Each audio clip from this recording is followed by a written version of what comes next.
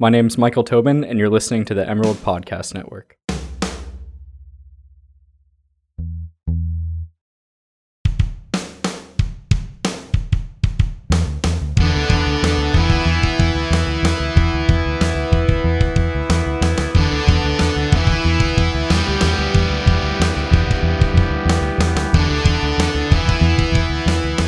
Welcome to the Emerald Podcast Network. I'm Sean Meadow. I'm Aaron Walter. And this is from Seattle. It's 11:21 p.m. on Sunday, March 4th. We are done at Key Arena, where Oregon women's basketball has won the Pac-12 tournament for the first time in the program's history. And they beat Stanford 77-57 in one of the most incredible games, I think, individually, at least from Sabrina Ionescu, but one of the more exciting tournaments I think we'll see in a long time in Pac-12, because Oregon, the number one, playing the number two seed in Stanford, the Ducks, a new dynasty against the dynasty of the old. I think it's an awesome story, and let's just go through a little bit of what happened today, at least in the game. And I already mentioned her, but Sabrina Ionescu, 36 points, and man, she was incredible. I mean, she just has this killer instinct. She's so dynamic with the ball in her hand. She's so aggressive on the court, and she can hit shots from anywhere. I mean, she's so quick getting up the court, and she's got hops. I mean, how many times did she jump up and just snatch a pass right out of the air and then take it down the court? I mean, Stanford had no answer for her, and it's telling, going up against a squad like Stanford with so much talent and such great coaching, they had no answer. Aaron, you brought it up there, the steals and the turnarounds for the points, those turnovers. You wrote about that in your post-game article, and that was big, wasn't it? Yeah, and especially when you look at the last time these two teams played, where Stanford completely dominated the Ducks. The Ducks, I believe, had 2 points off of turnovers. Stanford had 21, and that was the difference there. And tonight, the Ducks just flipped the script. I mean, it's ironic because Stanford got to rest most of their players in a pretty big blowout over Arizona State in the semifinal round. Oregon had to play everybody through the end of its game against UCLA that came right down to the wire, but Stanford looked gassed, and the way that Ionescu, Maite Cazorla, and Lexi Bandeau were really just all over the court, Stanford just couldn't keep up, and they struggled to get back on defense when Oregon was able to pick up steals. One of the players you mentioned, Lexi Bandeau, the Eugene native, the senior, was phenomenal this weekend. She had multiple three-pointers in each game, ends up finishing the weekend with, I believe, was 12 of 16. I'm looking for it now. 12 of 18 shooting. 10 of those were from beyond the arc. She was something special. I mean, every coach raved about her, and she's been through the ups and the downs with Oregon, so it's really cool to see for her that growth in the program. Now, at least in this game, she was a little more quiet. She managed only 5 points, 2 of 6, but by her standards, she doesn't need to do that. She just needs to be there drawing players away. When you have a player like Ionescu getting 36 points, you don't have to worry too much about what Lexi Bandeau does on the score sheet. Now, for me, obviously Ionescu was huge, but Satou Sabally, who was injured against UCLA in the semifinal on Saturday, she left the game with an injury that we still don't really know what happened. Monique Billings, the forward from UCLA, collided with her, looked like knee to midsection. Tough to tell what the injury was, but she said she was feeling a little weird today, warmed up, heard the buzzer at the stadium, and said she was ready to go. She went out there, and she performed very, very well. For her standards, 12 points, 4 of 6, 3 of 5 from 3. She got 3 rebounds and an assist. Kelly Graves said she couldn't jump in the morning. I don't know how she was able to do it, but she did, and I think her performance stood out massively, and it was so important to have her back out on the floor. It was huge. Oregon gets that win, and I think a lot of it was thanks to Sabally. One of the things that makes this team so tough to play against is the breadth of strengths that they have. You've got perimeter shooters like Bando. You have terrific post players in Ruthie Hebert, Mallory Maguire. And then you've got kind of the do-it-all Swiss Army knife of Maite Cazorla and Sabrina Ionescu. Sabally being able to play tonight just put Stanford in a pickle, because last time these two teams played, Bando was out, and so they were able to collapse in the paint and really shut down Hebert. The fact that Bando was back tonight and Savali was able to play just had Stanford spread out all over, and we've seen it before. When you give these players that kind of space, it's just tough to beat them. And, you know, Savali, it's the type of gritty performance. It's just classic. I mean, we were sitting right there on the sideline when she went down, and I mean, she was in a lot of pain. We don't know exactly what happened, but she had to be helped off. Was being supported at the end of the game.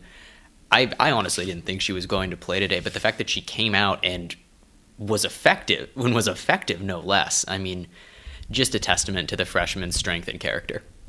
Absolutely, and she goes in there and has a stellar performance earlier in the tournament in the first round against Colorado, or at least Oregon's first round, the quarterfinal game. She had 21 points on 8 of 11 shooting.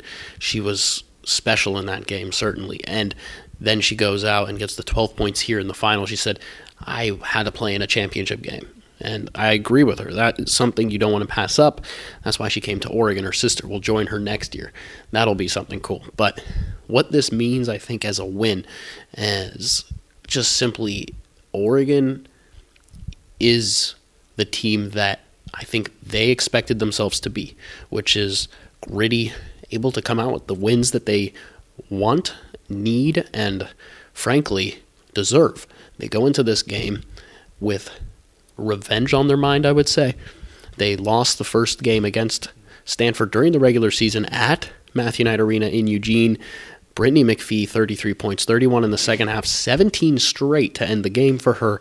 And tonight, she only gets 10 points. And on the other side of the floor, Sabrina Ionescu one-ups her 3 points more, 36, and a lot more silverware. Well, you have to kind of tip your cap to McPhee, just in the same way that Savali was playing through some adversity. McPhee's been under the weather, I believe, with a cold all weekend. And that's just the kind of thing, playing 3 days in a row under the weather is just brutal. So you just got to admire that she came out with that kind of grit. I think what stands out to me when I look back at this season, this Oregon team has already faced some incredibly tough competition. The fact that early in the season they went out on the road and played Texas A&M, then went and they played Louisville, one of the best teams in the country, and played Mississippi State. They lost to Mississippi State and Louisville.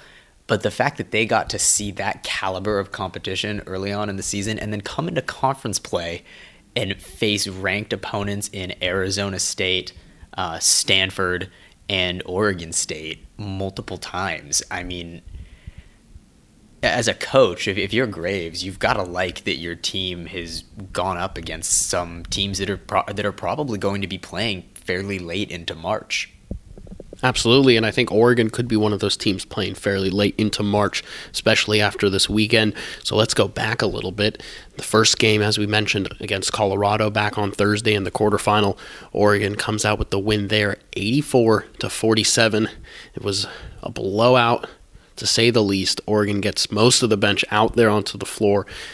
The highlight of it was actually not something significant necessarily to the game, but it blew up the internet a little bit. Aina Ayuso, the freshman from Spain, with a nice little move to break a defender's ankles. She drives, lays it up off the glass nicely. That video goes viral, and that's the biggest talking point, I think, out of that game, other than the fact that Oregon just annihilates Colorado, who was the 9 seed, Oregon the 1 seed. Sabally 21, Bando 19, Ionescu 10, and Hebert 11. Now, Hebert goes 11-11. Ionescu is 2 rebounds shy of the triple-double there. She's already the queen of triple-doubles with 9, the NCAA career high. She just needed 2 rebounds. Kelly Graves wouldn't put her back in, which is a shame for her, but was beneficial, I think, for Oregon because we saw how much she got playtime there today, at least, against Stanford in the championship game. And then you move on to the UCLA game, which was, I think, something we should talk about more than the Colorado game. That one was tight. Oregon ends up winning that game 65-62. That could have been the championship game just as easily. And the 10-0 run for Oregon right at the end, UCLA misses their last 7 field goals. What in the world happened to the Bruins? I don't know. I mean, I put you under the spot a little bit there. I asked Audie Gilden that, and she said, I don't know. I mean, they're such a well-coached team. They have some of the nation's truly most dynamic players in Monique Billings and Jordan Canada. I hate to use superlatives like this, but when it comes down this close, 65-62, it really is. And this was something echoed by the UCLA players. It just comes down to who wants it more. And not that I doubt that UCLA wanted it, but I mean, this was the type of down in the dirt, hard fought game, and it could have gone either way. You and I talked before the game, and I said the only thing that would surprise me is if this was a blowout, because both teams, each time they've matched up, it could have gone to UCLA. Oregon pulled out, and I think part of that, you have to look at Sabrina Ionescu, who ironically in the last 2 games has actually had a couple of costly turnovers coming down the stretch, but then comes back and makes huge baskets. And, you know, it speaks to her skill, and it just speaks to the trust that Kelly Graves has in his star player, who, as good as she is, she's still just a sophomore. So I think it's incredibly telling that Graves is okay putting the game in her hands, knowing that, yes, sometimes she does try to do too much, sometimes she does give the ball away, but he's willing to take that chance. And I think, I mean, you look at Jordan Canada. She was unable to score in the second half. She had just 5 points after putting on 14 in the first half, and it looked like the Ducks really struggled to contain her. And she's such an integral part of that UCLA game. And then down low, Monique Billings was neutralized by Ruthie Hebard. I mean, for us, getting to be right down there on the baseline, talk about great post play. I mean, just watching the two of them go head to head and watching Ionescu and Canada go head to head. I mean, it's just a treat for everybody who was watching that game, and tough for UCLA, as we saw in their post game press conference. A lot of emotion. Yeah, and you look at that game as an example, but I think something that stood out to me was the 4 of 17 shooting from 3 for UCLA, and Oregon went 9 of 19. That's 23% for 23.5% for UCLA and 47.4% for Oregon. The Ducks were just dominant from beyond the arc, and I think that is something that propelled them all tournament long. It happened again in the final on Sunday today, and Oregon shot 45.8% from 3. Stanford, 28.6. So, again, 3-pointers, I think a big part of Oregon's offense. Lexi Bando, Sabrina Ionescu, Maite Cazorla, and even Satu Sabally. It's something that Oregon's capable of. We even saw, I think it was Aina Ayuso late in the game hit one today. It was surprising because they put her in with a minute left and she's able to knock one down. But, yeah, maybe the low-key story of the tournament is Aina Ayuso becoming internationally famous, but we'll see where that goes, I think, and what goes on from there. But Oregon wins the tournament, and what that means is they have certainly locked up home court advantage for the first 2 rounds of the NCAA tournament in 2 weeks' time, which will be in Eugene, we assume, at Matthew Knight Arena. That should be the case. I don't see how they don't get that seeding. Now, whether they're a 1 or a 2 or even a 3, I think that's what's going to be interesting to watch for, and we'll have coverage for you there at dailyemerald.com from the selection show on March 12th, and obviously we'll have coverage for you all NCAA tournament long as we did this weekend here in Seattle. But moving forward, realistically, Aaron, what do you think Oregon does in the tournament? Do they win it all, or can they? I don't see any reason on paper that they can't. And I mean, March is crazy. It's anybody's game. I mean, that's what makes it, in my opinion, the best event across sports. I mean, there is nothing like it. You have all these Cinderella stories. You have the Ducks last year, who, by all accounts, had no business making the run that they made in the tournament and did it anyway. I think because some of the players on this program, particularly the older ones, people like Audie Gilden, Maite Cazorla, Lexi Bando, who have been here throughout the process, they know what it's like to be that scrappy team that's just fighting for a chance. And I think it's kept them grounded. And that's why I'm optimistic about this team going into the tournament, because I don't see them as getting complacent or getting cocky. Absolutely. I think Oregon could win this. I look at last year as well as an example. The Elite Eight run that they had was spurred from a strong run in the Pac-12 tournament in which they upset Washington in Seattle, the host of the tournament. This year was the final time as Key Arena gets renovated for NHL and, dare I say, NBA in the future as well. But wow, it's a really good chance for Oregon, I think, to actually make a run and win it all. We'll see where they go from there. The selection show on March 12th and the tournament sometime on the weekend of the 16th. We'll see who Oregon face and when they'll face them. But for now, Aaron Alter, I'm Sean Meadow. Thanks for tuning in to the Emerald Podcast Network at the Emerald Media Group on dailyemerald.com, SoundCloud, or wherever you get your podcasts on iTunes, etc.